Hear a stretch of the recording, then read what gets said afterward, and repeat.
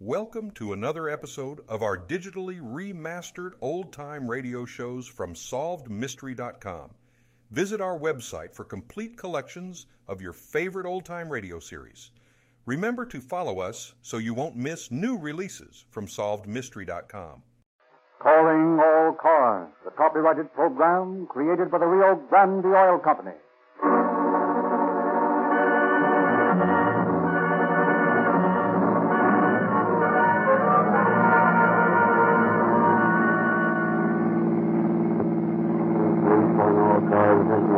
Broadcast 12. It's sounding at the Los Angeles Times building. Keep your eye open for possible mistake. That's all right. Over to you.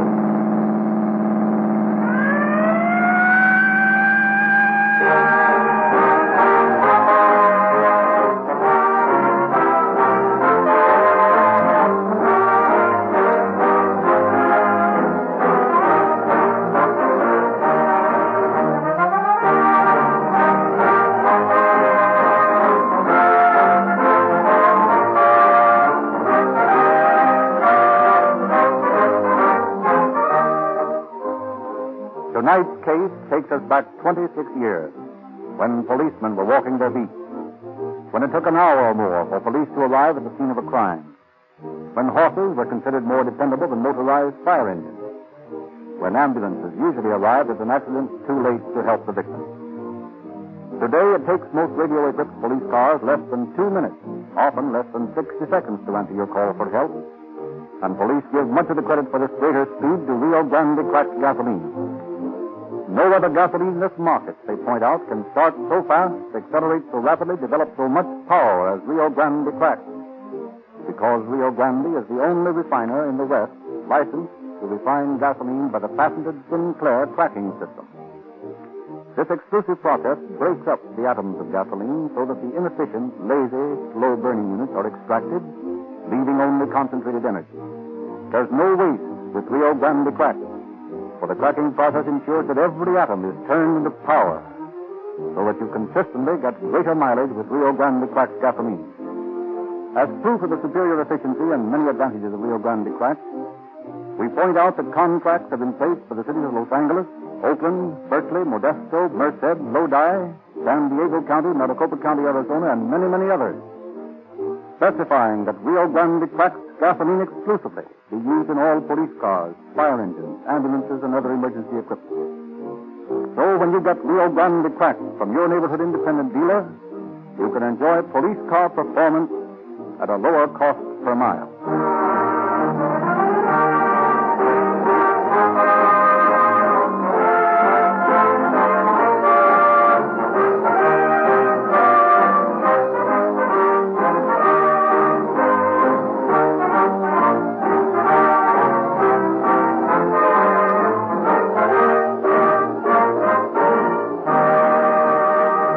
Now it is our pleasure to present Chief James E. Davis of the Los Angeles Police Department.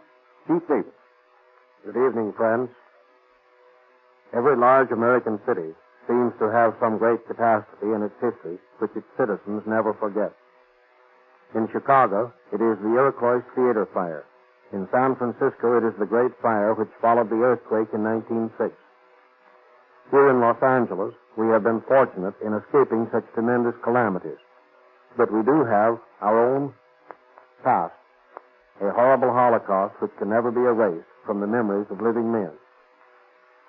I refer to the dynamiting of the Los Angeles Times building in 1910. Consistent with my effort to show you citizens how your police force operates, I am presenting tonight the story of this famous case only from the point of view of the commission of the crime and the splendid detective work which finally resulted in the apprehension and conviction of all the criminals involved. In doing so, it is not my purpose nor intent to champion either side of the argument. Tonight, in telling the story of the times, we are interested in facts, not opinions, in police work, not economic propaganda. So, with this brief explanation, I turn to Frederick Lindsley, who will carry on with the story of the Times building.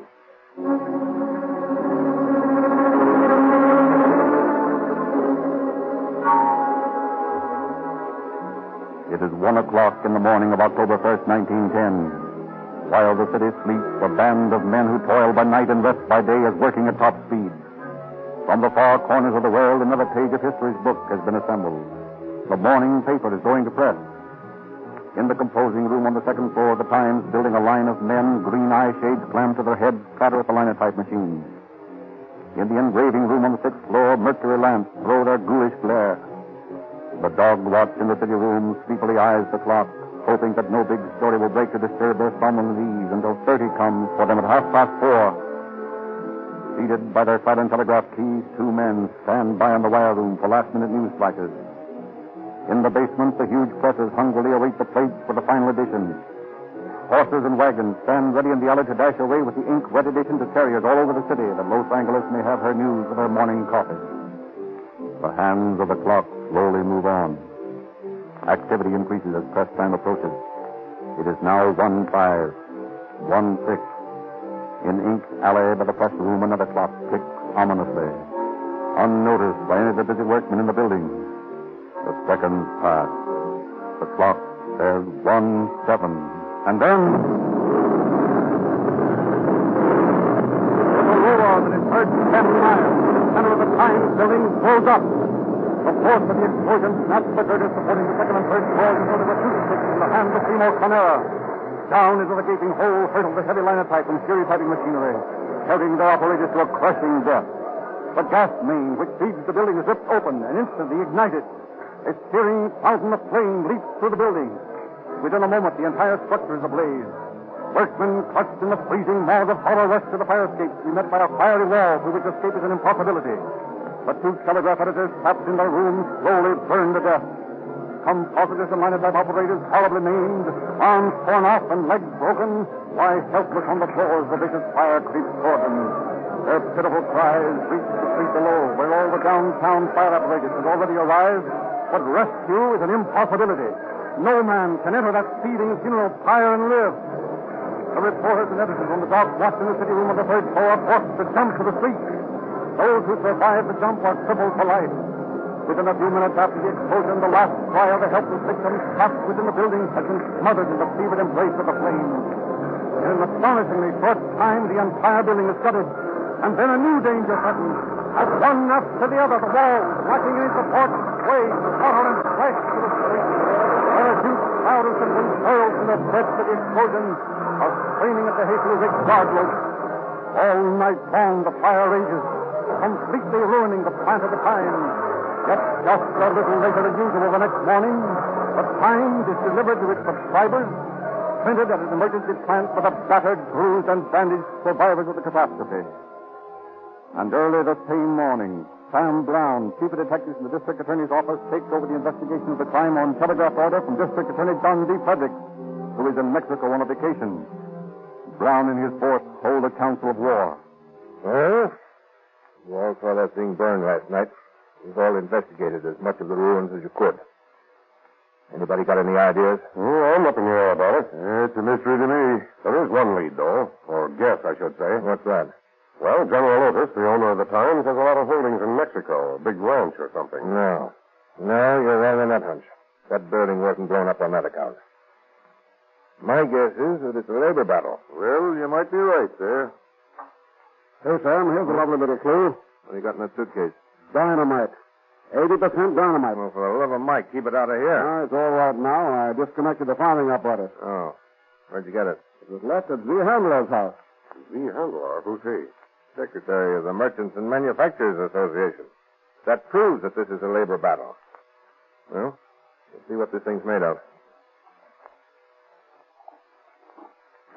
All right, here you are. Packed full of sticks of 80% dynamite. It's a simple mechanism. 2 dry cells produced and the circuit breaker welded to the alarm handle of this clock here. Let me see that clock. There, see. Set for 1 o'clock. It was to go off at the same time as the Times blew up.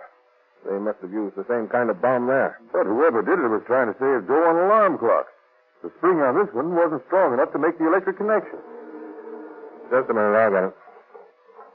District Attorney's Office, Sam Brown speaking. Yeah? Well, listen. It's the same kind as we've got here. Yeah. Open it up and disconnect the batteries. That's right. Then bring it in here. Okay. That was a patrolman. He just answered the call from General Loder's home. They found a strange suitcase hidden in the shrubs under the general's window this morning. Whoever blew up the time sure wanted to make a complete job of it. We sure did. Let's take a look at this dynamite. Mammoth Powder Company, Marin County, California. Yeah. I sort of expected the plot started in San Francisco. Well, there's dynamite to lead. Boys, get packed up. We're leaving for San Francisco tonight.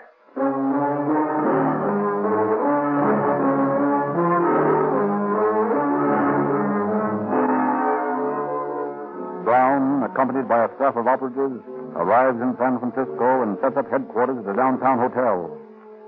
That afternoon, he interviews Mr. Roller, manager of the Mammoth Powder Works across the bay.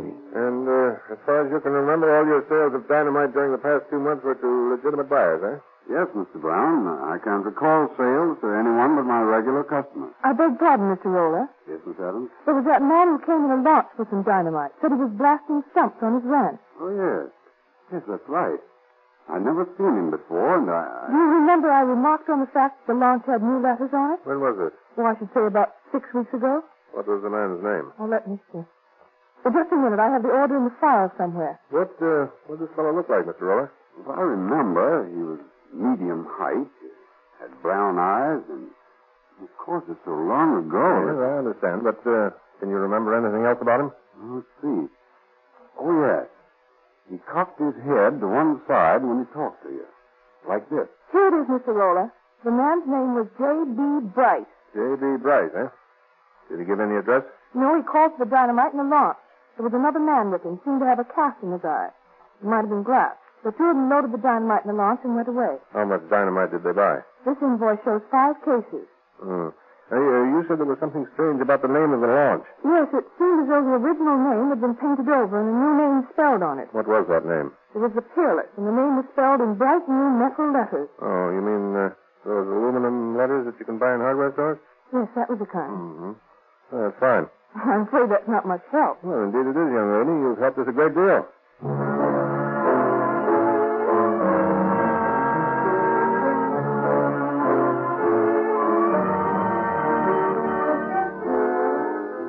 Brown stripped his Ford and sets one half searching every hardware store in San Francisco in an effort to find the one which has sold aluminum letters spelling the word Peerless. The other half he sends scouring the waterfront for the missing launch. A hardware store is found which had sold the letters to a man who gave his name as J.B. Bryce. And a day later, the launch is discovered at a pier in the Mission District. This launch had been rented to one J.B. Bryce. Brown and his men gather in the hotel room to decide the next step. Well, one thing is clear.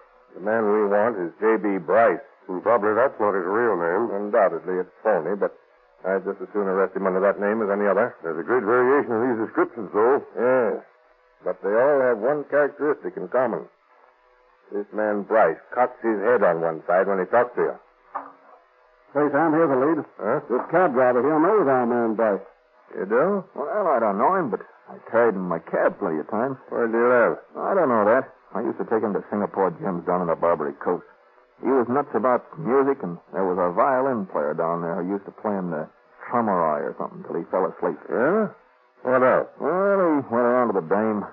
Swell looker she was. He called her his Dollar Movement girl. I never knew her by any other name. Dollar Movement girl, eh? Yeah. Anything else you know about him?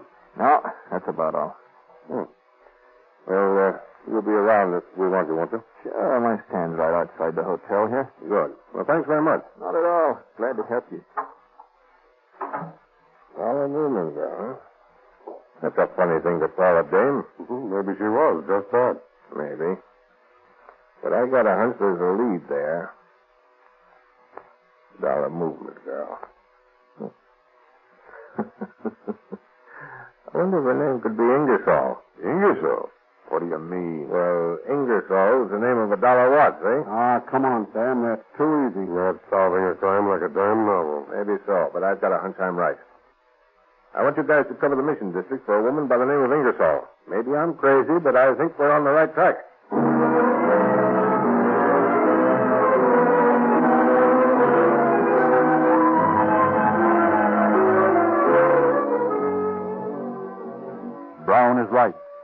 men finally discovered an attractive young woman who admits knowing Bryce. Brown questioned her. Now, Miss Ingersoll, when was the last time you saw Bryce? Oh, about 3 weeks ago. You haven't seen him since? No. Well, where's he been the past 3 weeks? Well, he said he had to go to Los Angeles on some business. What was his business? I don't know. He never told me. Uh-huh. And I didn't ask. He always had plenty of money, and he treated me wonderfully. Bought me a fur coat just a month ago. Oh, Andy. Where did he live when he was in San Francisco? Oh, I don't know. Well, didn't you have his telephone number? Yeah, I believe I did have it around here somewhere. Let me look in this drawer. Yeah, here it is. On this piece of cardboard. That's the sort of cardboard the laundries put into men's shirts, isn't it? Yeah, I guess it is. He changed his shirt here one night. That's all. And then he left me this number.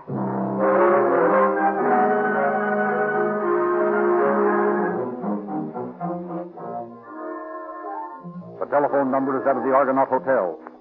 Inquiring, Brown discovers that Bryce had lived there while in San Francisco. There he interviews the room clerk, the bellboys, the bartender, all of whom had known Bryce. From each, he gets a description, discovers intimate facts about Bryce's habits, even to the name of his favorite cocktail. However, his investigation in San Francisco fails to reveal Bryce's present whereabouts, so Brown returns to Los Angeles, where his case against Bryce is found to be so complete that the attorney for the Merchant and Manufacturers Association is able to appear before the grand jury and obtain an indictment for murder in the first degree against one J.B. Bryce, fugitive.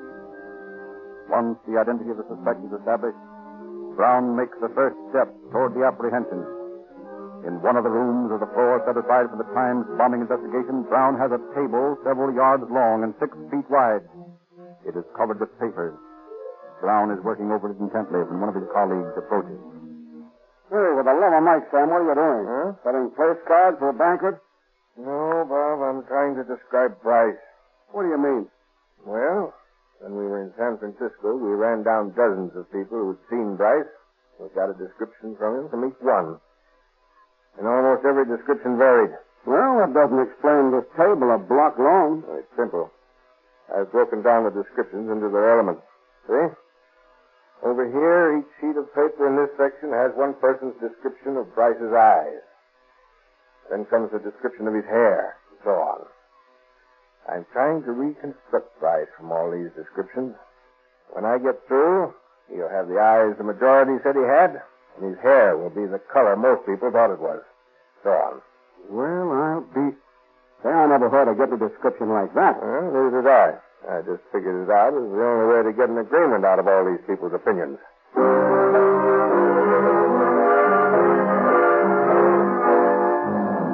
Working day and night, Brown finally arrives at the description of the missing Bryce, which is a cross-section of all the descriptions given him by various witnesses in San Francisco. Then he has more than 200,000 circulars printed, reading "Wanted, Dead or Alive," and describing Bryce. These circulars are mailed to every post office in the world, from New York City to the Khyber Pass, from Spitsbergen to Tierra del Fuego. They go to every steamship dock, to every railroad station, and every hotel and saloon in North America. Months pass. Then, one night in a barroom in Chicago... Hey, Tom. Yes, sir? What's the matter with you, Tom? You think my friend and me are camels? What's the big idea? What's the big idea? So that I'm sorry if there's something's wrong, sir. Something wrong? I'll say something's wrong. Why'd you take that bottle away for? Now, come on and bring it back and fill up these glasses again, you big harp. Just right away, sir. Right away. Yeah, and you see it is right away. Well, the son of a sequel. What? Hey, look here, Mike. This sign here. Wanted, dead or alive for dynamiting and murder. J.B. Bryce. Height 5 feet 8, weight 140, high cheekbones and sharp features and squinty blue gray eyes and brown hair. Say, can you imagine that? Jim McNamara to a T, even if there isn't a picture here. How did they get the good description?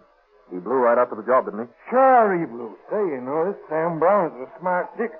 Or else he's a mighty good guesser. Here you are, sir. Good. Well, Jim ain't got nothing to worry about, Mike, so long as they ain't got a picture of him. You know, they're looking for a J.B. Bryce. Jim McNamara is safe enough. Hey, what are you nipping for? Come on, now go about your business. I beg your pardon. I just wondered if I could get you anything else. No, you can when you can outside. You come on now. Very good, sir. Very good. Hey, Eddie, take over for a minute, will you? I'm going to the washroom. Ah.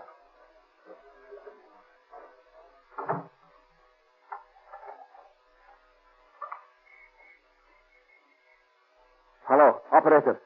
Get me the police department. Yes. Hello. Listen, Sergeant. This is Tom Henry speaking. Yes, don't hear the chap is in the loop. Hey, I got a line on that guy that wanted for bombing in Los Angeles. Yeah. Will I get the reward? Why, sure, it's on the up and up. Okay, you'd better hurry over here right away.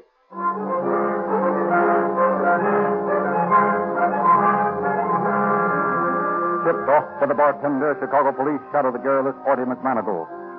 When a few days later McManigal boards a train for Detroit, two Chicago detectives sit a few seats behind him, and Detroit detectives are on the platform when the train arrives at its destination.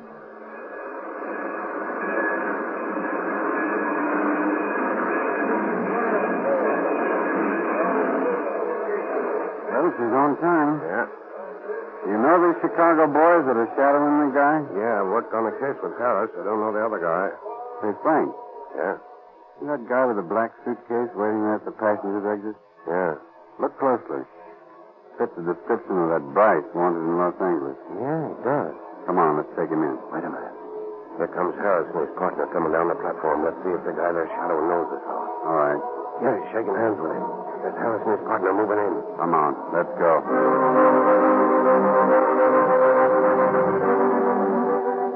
In the suitcase of J.B. Bryce, arrested at McManigal, is found material for making 6 clockwork bombs, several revolvers, and a demountable rifle with Maxim silencer.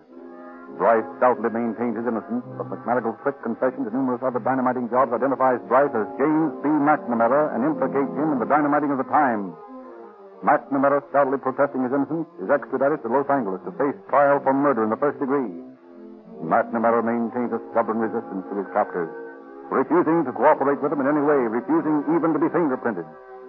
Sam Brown, ever resourceful, has a plan to obtain fingerprints. He calls Priscilla Hitchcock, attractive young operative, into his office. Did you want to see me, Steve? Yes, Priscilla. I'm going to make a newspaper woman out of you. What? You mean you're relieving me? No, Priscilla, not that. Oh. But I want you to go over to the jail and talk to McNamara. Tell him you're a reporter and you want to write a series of interviews about him, from the woman's angle. Yes, and then what? Well, that remains to be seen. Report to me when you get back, huh?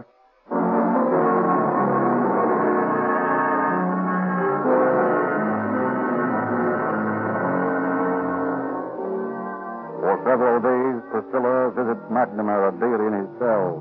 Then, once more, she reports to her chief for further instructions. How are you and Jim getting along? I can't say that I like this assignment, Chief, having him paw me. What do you mean? What does he do? Well, if you ask me, he's woman crazy. It isn't what he does so much as what I read in his eyes. Yes, but tell me what he does. Well, nothing. I talk to him, and when I get up to leave, he always grabs me by the arm. Yeah. I was figuring on him doing something like that. Where does he grab you? Just above the elbow. And he looks into my eyes real deep and says, goodbye, cutie. The way he looks at me that I don't like. Well, don't worry, Priscilla. I think this will be your last visit.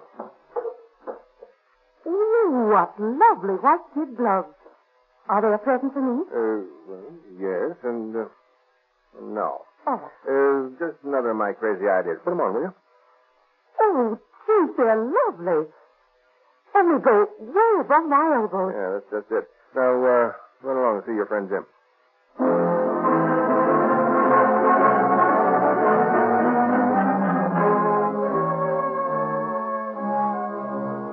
An hour later, Priscilla is back in Brown's office. Well, how'd it go? No, the same. Do I have to go back there again? Did he grab you by the arms and call you cutie? Yes, and dirtied my nice white glove. Let's see. Fine. That's just what I wanted. Now, what's the razor blade for? don't move, Priscilla. I'm about to ruin those nice new gloves of yours. Oh, don't. I can get them clean. Don't you dare. Wait till I get these sleeves cut off here. There. Now, don't touch them. Look, Priscilla. Did you ever see a prettier set of fingerprints in your life, eh?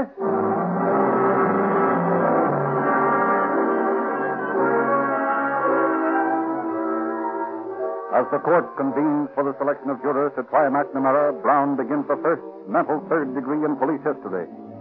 Each day he has several seats reserved in the first row opposite the counsel's table.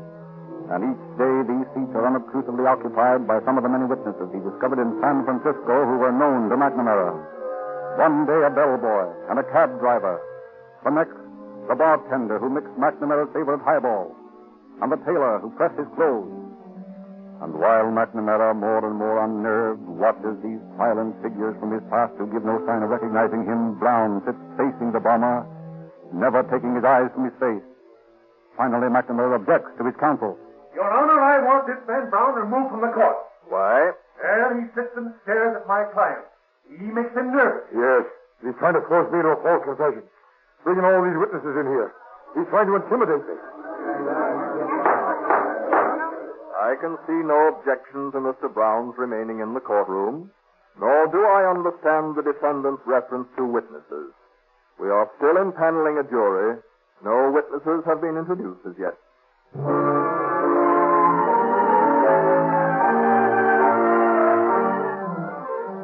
McNamara's nervous objection to Brown's mental third-degree methods is a fatal mistake. His reference to witnesses against him infers his guilt. Brown does not relent. The following day, McNamara's jaw drops. His eyes widen. Drops of perspiration materialize on his forehead as his dollar movement girl, smartly garbed in the beautiful fur coat he himself had bought her, walks into the courtroom and takes her place in the front row. McNamara cannot take his eyes from her. And then, faintly, from an empty room across the hall where Brown had placed him, the violinist, Ross, plays Träumerei. The sight of his beloved sweetheart, the sound of his favorite song are too much for the nerve-racked McNamara. Your Honor! Sit down, you fool. What are you going to do? Your Honor! Yes? Your Honor! I'm guilty. Stop all this waste of time. I can't prove my innocence when even she's against me. I did it, Your Honor. Sentence me now. I dynamited the tie.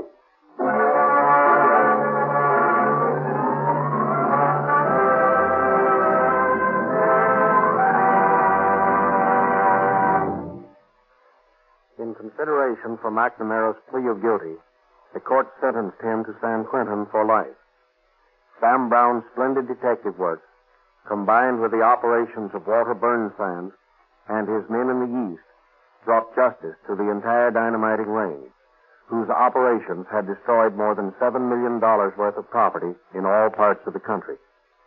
The guilty conspirators paid for their activities with jail sentences from 7 years in the penitentiary to life sentences. Thank you, Chief Davis. Since the days of the Times bombing, the Los Angeles Police Department has grown tremendously. There are now hundreds of police cars in 24-hour service, all of them powered by Rio Grande cracked gasoline, exactly the same gasoline that you get whenever you drive into a Rio Grande station. Rio Grande furnishes this gasoline year after year because Los Angeles, like the many other cities and counties which specify Rio Grande crack for all emergency cars, has yet to find any gasoline to equal its economy and performance. If you think that all gasolines are pretty much the same, we ask you to make a 10-gallon test of Rio Grande crack and learn the meaning of police car performance. It costs not a cent more to enjoy the quicker start, quicker acceleration, and maximum power of Rio Grande crack. Ask our independent dealers for a free copy of the Calling All Cars News so you can get greater enjoyment from these radio programs. Ask about the Rio Grande Junior Police Department and learn how you can give 14 valuable free gifts to boys and girls of your acquaintance. A complete junior detective outfit at no charge. Sinclair Motor Oils are another example of the extra value you get at no extra cost when you patronize Rio Grande dealers. For these world-famous oils are de-waxed and de-jellied until all impurities and waste matter are removed, leaving concentrated pure oil that is guaranteed to give positive lubrication in any weather at any speed. This is the same oil specified by 150 leading railroads, by leading airplane lines, yet it costs as little as 25 cents a quart in refinery sealed cans. You will find Sinclair Motor Oils everywhere Rio Grande cracked gasoline is sold.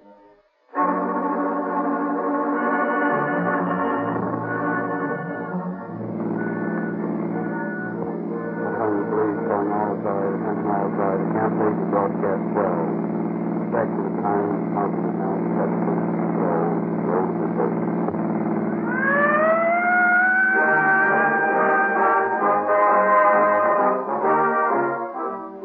Your narrator, Frederick Lindsley, bidding you good night for the Rio Grande Oil Company. Thank you for joining us and enjoying our digitally remastered old-time radio shows from SolvedMystery.com. Please remember to leave us a review and to follow us for frequent releases.